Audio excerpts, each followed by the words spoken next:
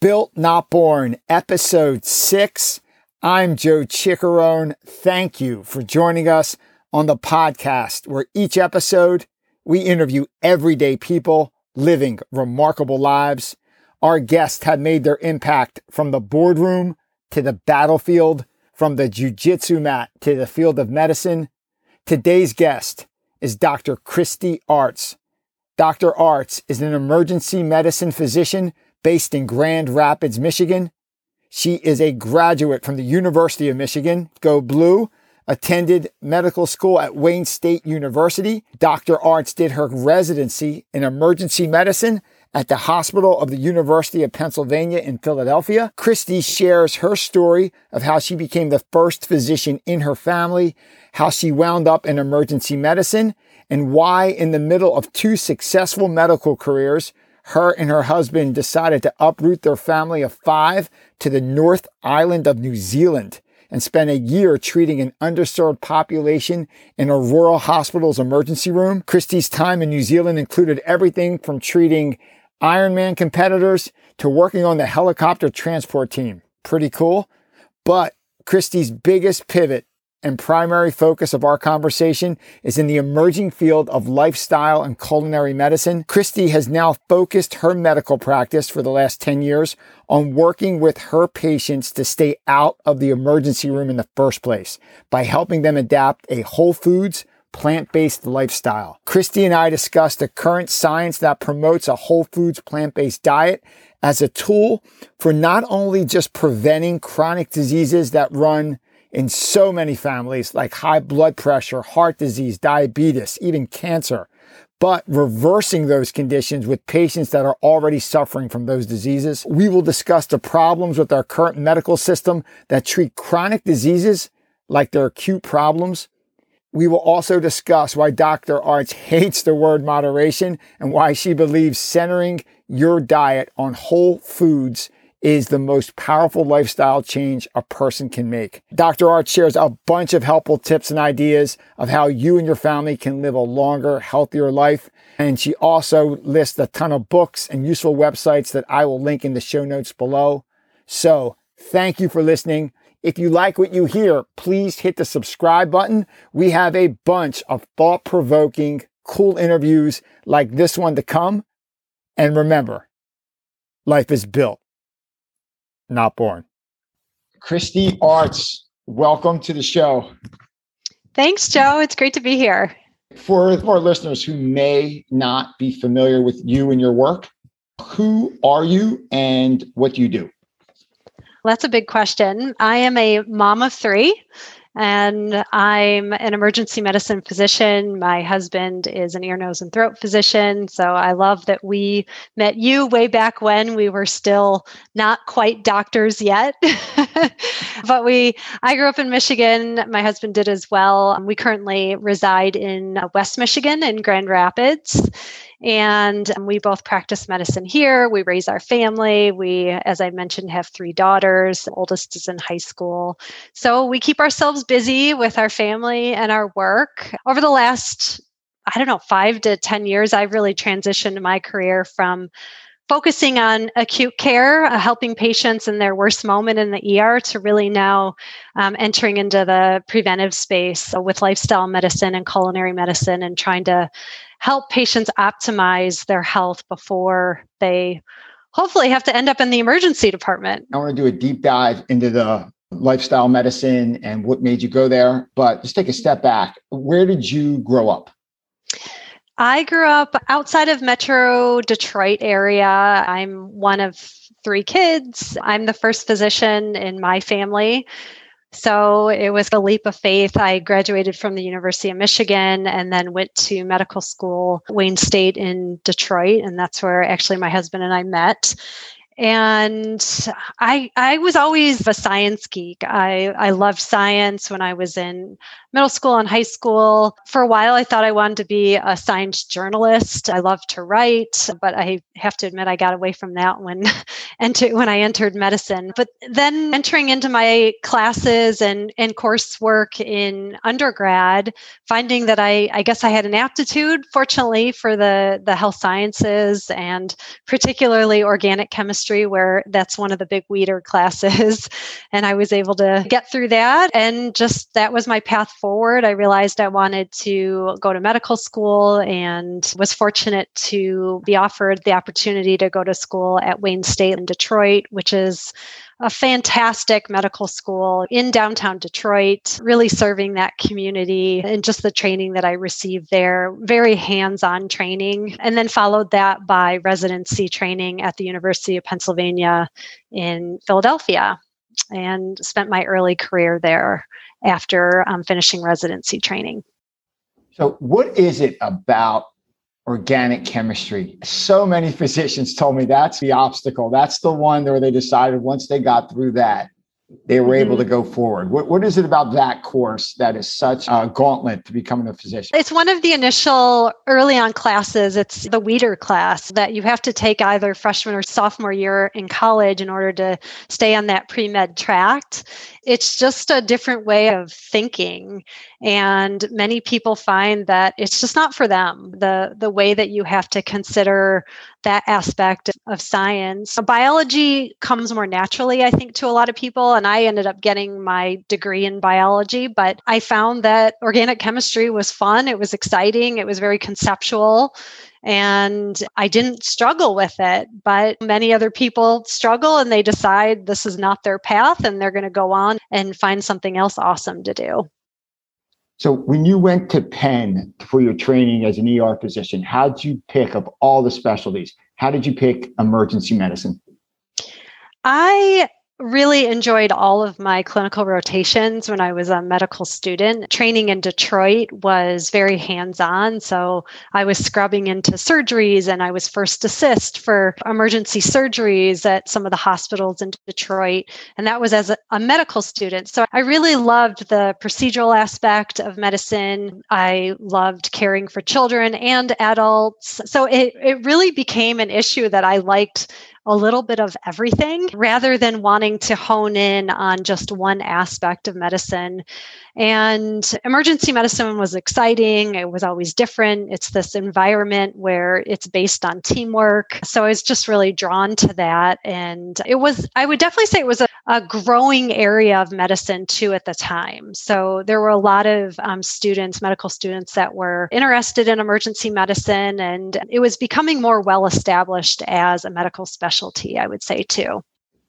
How much does an ER, like a busy ER in Philadelphia, where you were, resemble the show ER, which someone of us watched a few decades ago? What is real and what's not real? Yeah, obviously the drama that you see in those TV shows. There are always moments in a clinical shift in the ER, I would say at least half of the time, where you feel like you could be in a TV show. Like you just can't make this stuff up that you see and experience when you're taking care of patients in an emergency department. But certainly every patient is not that dramatic. And there are just run-of-the-mill things that happen, like appendicitis and gallbladder disease, and some of these things that are just a little less sexy. This is what we see, or heart attacks. Those are the things that we're seeing day in and day out. Strokes, again, all of these very preventable conditions, which has really led me to lifestyle medicine. But yeah, so lots of drama in those TV shows, some based on reality, some a little far-fetched. Before we get to lifestyle medicine, one of the really cool pivots I saw you do, and I'm always fascinated when people change what they do and the reasoning. When you were in Philadelphia, tell us what you did between Philadelphia and going back to Michigan. Where were you? Were we? Yeah. In the world? Yeah. What'd you do? So, yeah, we had been practicing for about, I want to say 3 years, maybe a little bit longer. So we had finished our residency training. My husband and I, we'd started our family. So actually a little bit longer, maybe it was more like 6 years. And we came to a point and we said, medicine is one of those careers, those professions that doctors are needed all over the world. Unfortunately, one of my biggest regrets is that I never invested the time and effort to learn a foreign language. I took French in college, but never was very good at it. And that fizzled and I gave up on it. So we were a little bit limited in terms of what countries might we be able to go and practice in and really contribute to caring for that population. population, but also had always wanted to go to a region of the world, Australia, New Zealand, that's so far away that it really requires a longer commitment to be able to explore that region. So Greg and I, my husband and I, we had talked about it. We knew it was going to be challenging to extract ourselves from our careers in Philadelphia to take our children and move them across the globe. But I found a position at a rural hospital on the North Island in New Zealand, a town called Taupo, and we went there for a year. And I worked full time in the ER in that community. And it was a really interesting place because it was rural medicine, resources were limited, but it was also a resort town. So during the winter, the population was around 20 to 30,000 people. But in the summertime, it could get upward to 80 to 90,000 people at any one time. So the volume in the emergency department just would explode in the summer. They did Ironman competitions. So we saw and motocross events. So lots of broken bones and traumas. I had to helicopter transport patients to some of the base hospitals where we would refer our patients that were more critical and needed more support and care. So a lot of really crazy stuff that happened that year. But we also got to travel regionally, explore a whole bunch of areas in New Zealand, North and South Island, really the most remarkable and beautiful country you could imagine. And then also regionally traveling to Australia and Fiji and places that are close when you're based in New Zealand. It's easy to travel to those places. So fantastic year, created a lot of challenges and upheaval, I would say, in our careers in some ways, but also opened up way different opportunities that probably would not have presented themselves otherwise. I remember having a little bit of travel envy. I don't get envious much, but I remember some of the photos Greg sending me during the time when you're bouncing around the South Pacific, and pretty phenomenal. So you come back to New Zealand, you find your way to Michigan. What was the pivot to lifestyle medicine post New Zealand? I had been exploring it prior to going to New Zealand when we were in Philadelphia, and I was practicing in the emergency department when I wasn't working and I could find some time to sneak away from caring for our young children at the time. I actually would drive up to North Jersey, where there was a physician who practiced nutritional-based medicine and had been doing so for about 20 years, Dr. Joel Fuhrman, author of Eat to Live and Super Immunity, and just a trailblazer really in lifestyle medicine. So I would go up to his practice like I said, in North Jersey, and work with him for days and do some research with him and one of his physician colleagues that worked in that practice space. And so I was just super intrigued with how he was really flipping the equation with these patients that had gone through that typical sick care system that we are all so familiar with, where we treat the acute problem or we treat a chronic disease like an acute problem, and we never really get to the root cause of what that condition originated from. And he really took a food-focused approach around disease reversal for autoimmune conditions, for diabetes, for cardiovascular disease. And he had remarkable clinical outcomes with his patients. And I just never had been exposed to that in medical school or residency. I learned very little nutrition education when I was both a resident and a student. And so my eyes were open to this world of both clinical research, all the nutritional research that existed that I had not been exposed to. That was my pivot. And I was also raising a family. We had these young children and we had to feed them. And I suddenly was confronted with this idea of kid food. And I look back to that and I think how terrible that we've all become accustomed to feeding our children mac and cheese and chicken nuggets and think that this is food that children can thrive on. And so I started to really question what we were feeding our children, how we were treating our patients, and where was the intersection. And I knew I had to learn more. So coming back from New Zealand, I entered into a certification program in culinary medicine, which was my entry point into lifestyle medicine. And culinary medicine, just for kind of a general description, is combine the art of cooking with the science of medicine and really skill-based learning around creating that optimal optimal diet that promotes health for a lifetime. And then onward to lifestyle medicine certification through the American College of Lifestyle Medicine.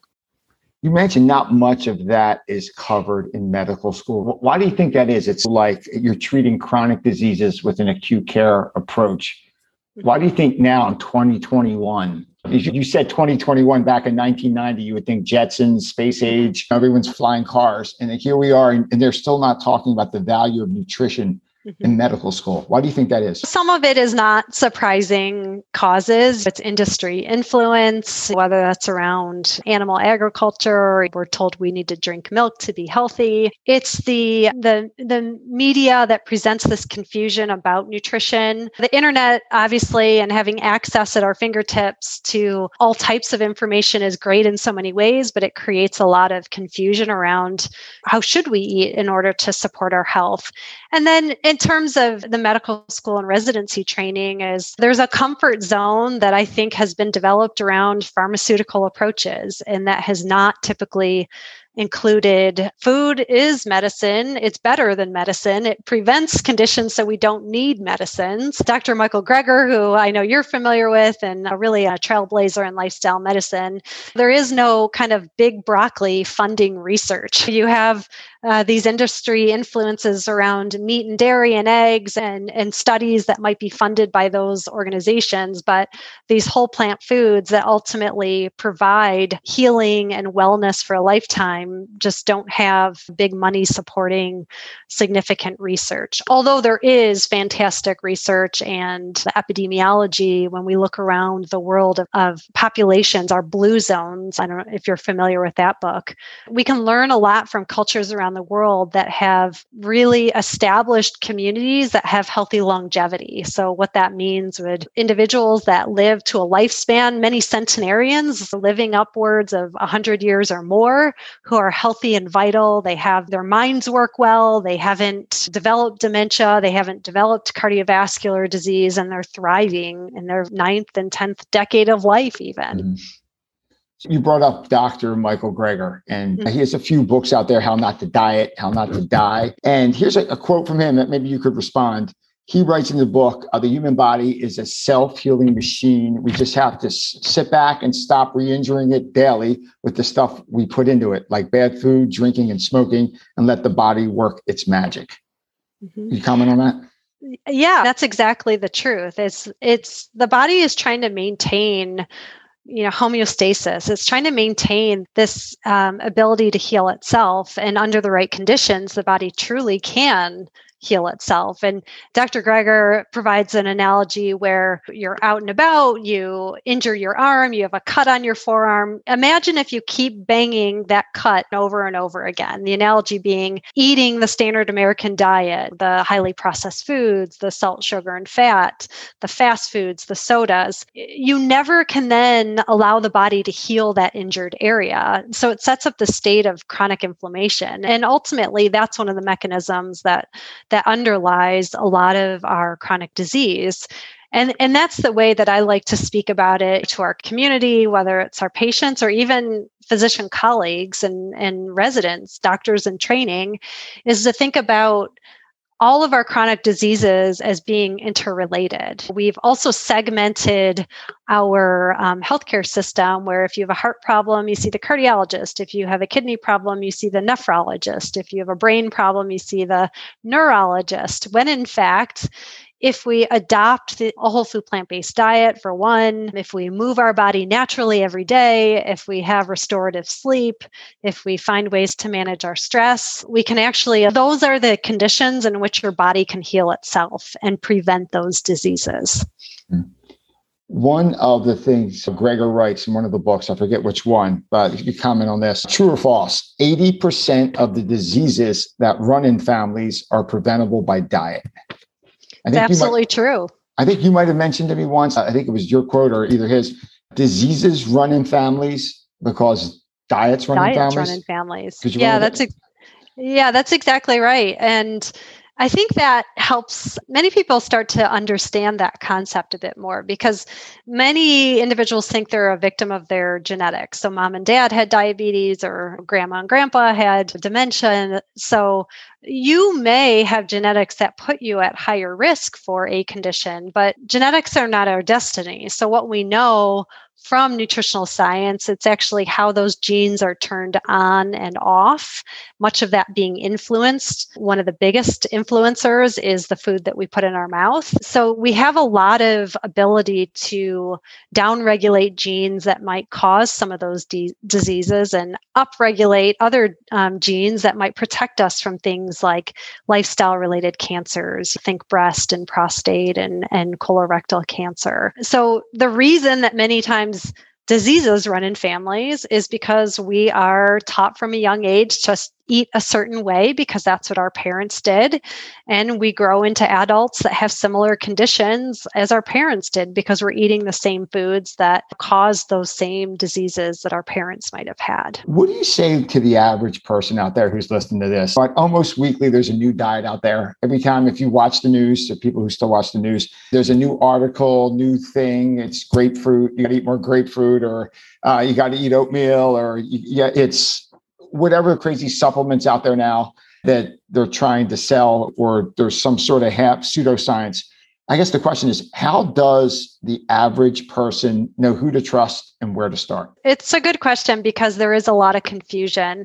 I would say fundamentally, nutrition is not complex. We thrive on whole plant foods. And time again, when we study whether we isolate one particular phytochemical from a food, like a plant food, for example, or we look at a dietary pattern like the Mediterranean diet, for example, what we find time and again is that it's the whole plant foods that support our health. So most of the diet wars, the fad diets, many of them have more in common than what makes them different. So that's the other place that I like to begin with a lot of patients. It's not arguing and coming at it from a point that my way or the highway, but it's also knowing that science is always evolving, but the best science that we have available to us today proves time and again that when we center our plate and our diet on whole plant foods, whether you're entirely animal protein free, so maybe you choose to follow a vegan, whole food, plant-based lifestyle, or you include a small amount of a little bit of fish, or it's wherever that patient is willing to arrive at a place that meets their health goals. But fundamentally, like focusing your diet on whole plant foods is the biggest gift that we can give to our health. As I mentioned, it can prevent disease. It can help you better manage disease. Sometimes we can even see diseases reverse. So I'm caring for patients in our lifestyle medicine practice in Grand Rapids, and we're seeing patients come off of their medication. So we like to be the experts in de-escalating therapy. So taking therapies away because they're no longer needed, because the lifestyle habits that are now being implemented are improving those disease processes. And patients feel better. Initially, patients start to feel better. They're sleeping better at night. They have less fatigue. They don't have the mid-afternoon slump after having a meat and dairy heavy meal for lunch. They're recovering better after exercise. Their blood pressure is better managed. Their blood sugars, if they're diabetic, are becoming more consistent and lower. We're seeing all of these things, and it's through changing mostly diet, but then building in the other lifestyle habits as patients are ready and able to make changes. When you say vegan's like a bit of a cult. Like when I was first studying this and looking into it, my first perception are vegans, they're very dogmatic. They tell you what not to do instead of what to do. Mm-hmm. Take the documentary Game Changers, which probably a few people listening saw on Netflix, done by James Cameron. You have Arnold Schwarzenegger, one of the most famous people in the world at one point. Mr. Olympia, he's plant-based now. He said he would go back and then he would tell people to stop eating meat. And they would just basically say, hey, Arnold, go F yourself. Like, I'm going to eat meat. So people don't like you telling them what to do. So that's one of the pushbacks. This is what I hear a lot. There's no way you can get enough protein on a plant-based diet. I got to have steak. I got to keep eating chicken. What's the science say to that? So it's absolutely false, number one. If you're eating, so there's a difference. And just to clarify, I typically don't talk to patients about a vegan diet. Now, many people who follow a vegan lifestyle do it for ethical reasons. They want to not harm animals, and I fully support that. But a vegan diet can be based on Twinkies, and you're going to end up with the same metabolic diseases that are going to cause you problems in the long run. So the difference really is about adding in foods that are whole plant foods. And that's the place that we typically begin with a lot of our patients. So let's focus on a meal that you're ready to change. A lot of time, let's say it's breakfast and you're going from bacon and eggs to what might you be willing to change to? And so the next question will always be, what about eggs?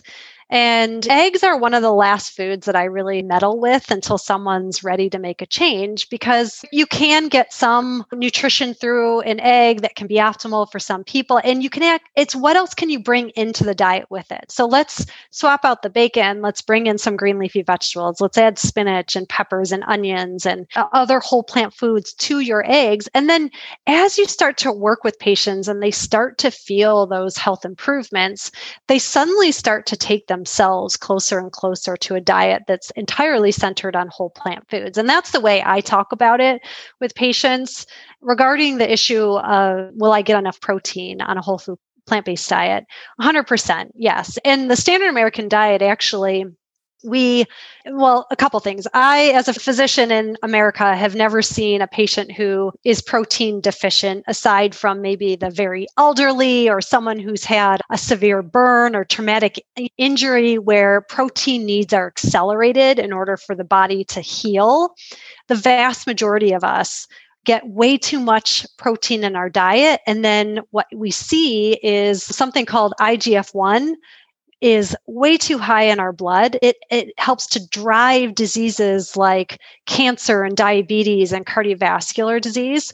So the protein equation, we're on the wrong side of it right now. We're getting far too much protein from animal sources on a standard American diet. We can also get optimal protein sources when we eat whole plant foods like beans and legumes, whole grains, nuts and seeds, and then, of course, our fruits and vegetables. So educating and providing that nutritional knowledge for patients is very important. If you take a cup of lentils that have 18 grams of protein, that's very similar to a 4-ounce fillet of salmon that has 20 grams of protein. So they're basically equivalent. What we also then share with our patients is that when you're eating the lentils, you're also then getting a great source of fiber and the other plant nutrients, those phytonutrients that are contained within that lentil. And what you're getting with a fish or a chicken, for example, is saturated fat, and you're not getting any source of fiber. So it's also what comes along with your protein.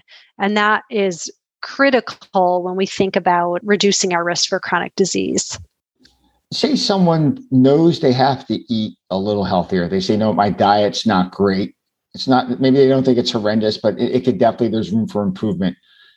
What are a couple quick tips or tricks to get started on the path to healthy eating? Maybe they're not ready to go fully whole plant-based and throw all the meat and the chicken in the garbage, but they're ready, like, you know what, I want to make some adjustments. What's the first round of adjustments look like for someone who's on that standard American diet?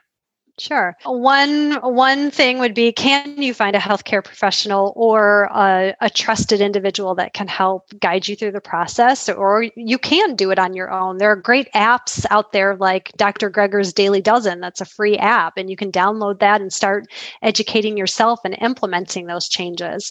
Most patients can identify what I hear is a problem the most is that within the family, not everybody's ready to change. So if you're cooking for a family, and while that individual might be ready to make a real diet overhaul, the rest of the family is not there. And they want to eat the foods that they're comfortable eating. And they're not willing to make a lot of those changes that maybe that individual is willing to make. So oftentimes, many of our patients will start with a meal where they feel like they have more control over it. So maybe they're not sharing breakfast with the entire family or their lunch. So they feel like they can carve out that meal to start to make some of the changes that we work on together. And that can be a really really nice entry point because they can begin to feel some of those changes and the benefits.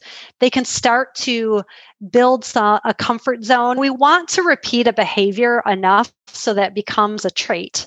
And that's the other thing. We have to practice these new lifestyle behaviors so that they become part of what we do.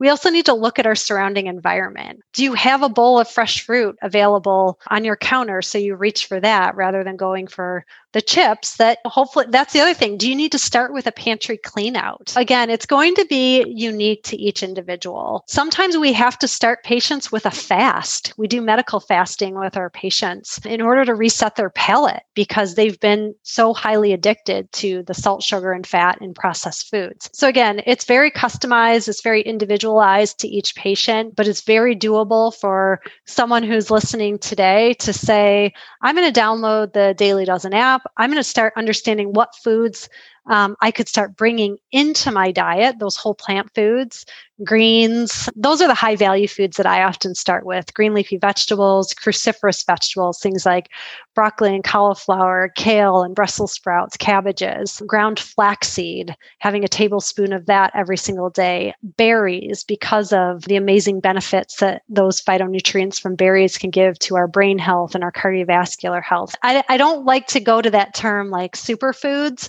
but there are foods that time and again tend to show this particular health benefit. So green leafy vegetables, berries, flaxseed, cruciferous vegetables, those are the biggest like bang for your buck. They're delicious. They're usually quite affordable. And then beans and legumes. So becoming accustomed to cooking and eating beans. That typically is a new concept for many patients. Again, the standard American diet typically does not include beans and legumes. So becoming familiar with them, how you cook them, how you might be able to do a bit of a protein swap. Maybe you've always had ground beef tacos. Can you now start to have half of the ground beef and half of it now being black beans? That might be another easy place to begin. What would you say to that person? Maybe they think high blood pressure runs in my family, high cholesterol runs in my family. It's just who we are. It's in my genes. What I eat doesn't matter. I could just take the pill, lower my blood pressure, and eat what I want and enjoy my food. What would you say to someone like that? Oftentimes, it's a moment that you have with a patient to understand. A question sometimes I'll ask is, if you change nothing right now, like what will your life look like in 5 years? And people will tell you like what they're worried about or who they want to be healthier for. It's oftentimes a family member, a child, a grandchild. So trying to tap into what we call their why for finding that internal desire to make a change. So really tapping into that and aligning the lifestyle goals to that why, that person's individual why, and helping them walk through the process of, if nothing changes, what are you concerned about? Mom and dad had a heart attack when he was 55. I'm 50. I have all the same risk factors. Okay, let's talk about that a bit more. What are some changes and why do you want to become healthier? What are the things that you envision yourself doing, your healthier version of yourself?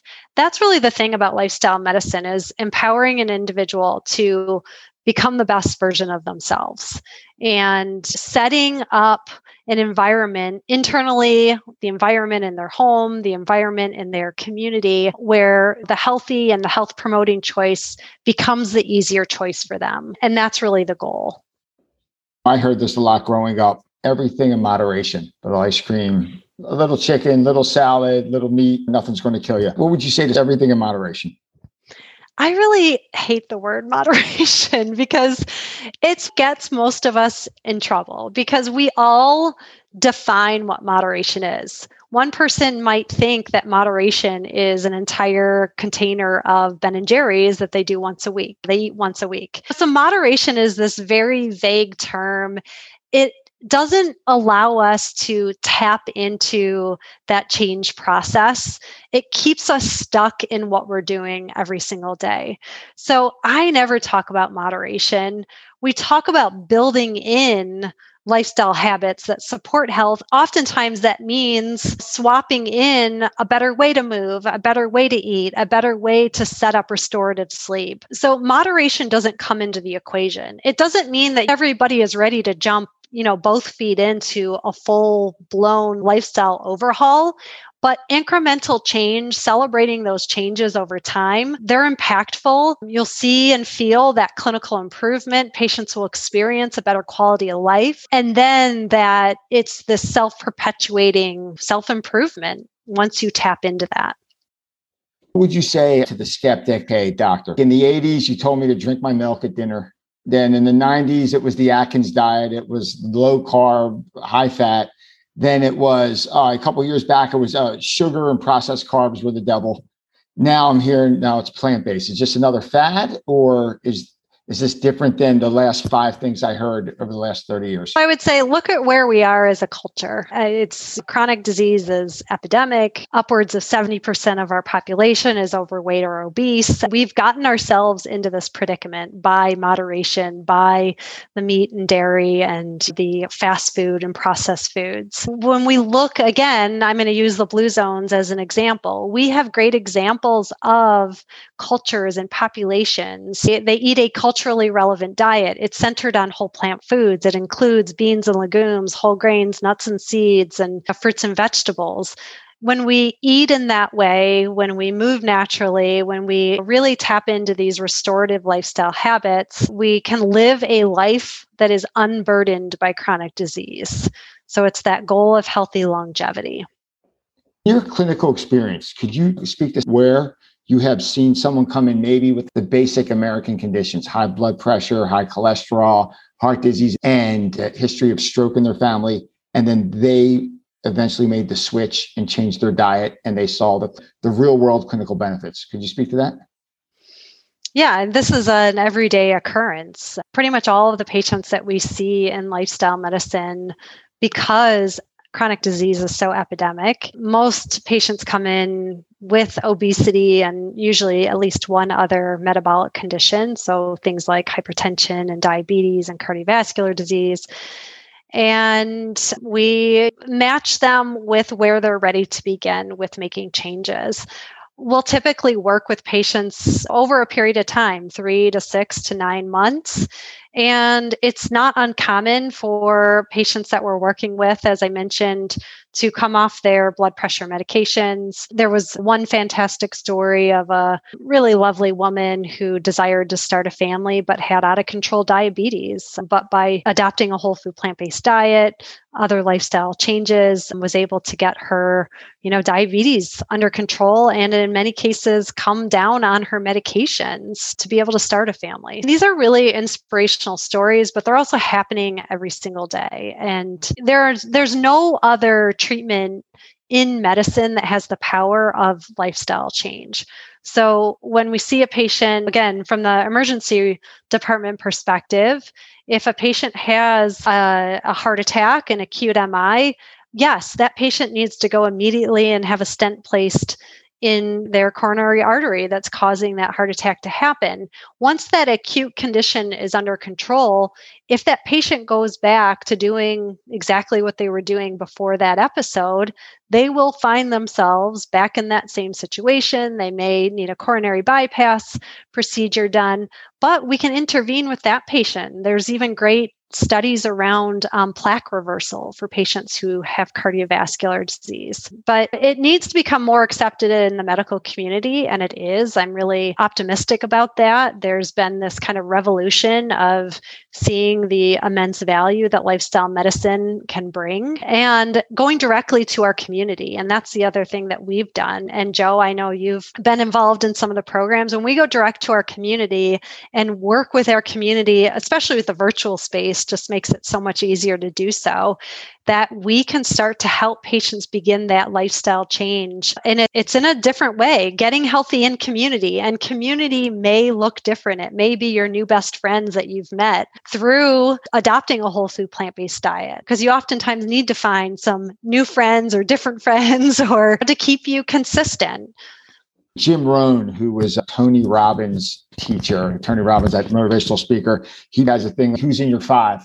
Who you hang out is who you become. You hang out with a bunch of smokers, you become smokers. You hang out with a bunch of jiu-jitsu black belts, you start doing jiu-jitsu in 10 minutes. You hang out with someone who loves yoga, you're doing yoga within an hour. You have someone who likes sitting down watching TV at some point in that day. You're going to sit down and watch TV with them. People are very herd animals or pack animals. So true. I'm going to play devil's advocate here a little bit. I know my local community has some really smart people where we live, really successful people. And I've seen quite a few over the last few years go keto. People are overweight. They go into keto. They lose 30 pounds. They say they never felt better. You see them, they're eating steaks and meat, butter in their coffee. They're all in. Instead of fat being really bad for you, fat's like the new multivitamin. It's just bacon, eggs, steak. And as long as it's grass-fed, everything's fine. So no doubt people lose weight when they adopt a keto diet. And a couple things around that is keto diet is not what is now implemented for most individuals. A keto diet does not necessarily equate to a high animal protein diet, although that's the way it's usually implemented. In most people who are doing this, whether or not they even enter into that ketosis phase. So all of that being aside, certainly if you start to lose weight, you probably will see your diabetes improve for a period of time. But the difference being, are we only focused on now in the next 6 months, or are we looking toward what our health might look like in the next 10, 20, 30, 40 years? And if you're in it for the long game, which most of us are, I would say, then you need to consider what is that high animal protein diet doing to my vascular system. So we think about that chronic inflammation. We can talk about endothelial dysfunction. So the lining of our blood vessels, how it's affected by saturated fats found predominantly in animal foods. Most people that adopt that high animal protein diet, that ketogenic way of eating, or even that low carb diet, will typically see them in lifestyle medicine 6 or 12 months later saying, hey, like I lost a whole bunch of weight, but then my doctor checked my cholesterol and it had gone up by 80 points. So we hear that all the time. So while you're losing weight and thinking you're achieving that goal, which you may be, you're driving disease in so many other ways. So the beauty of plant-based eating is that you are reducing all of the risk factors for chronic disease by eating a diet that is delicious, that usually is more affordable over the long run. It does typically take some new skills and knowledge and recipes, and all of that can be overcome if you have a willingness to follow the science. And the science shows us that a diet centered on whole plant foods is the way to support our health.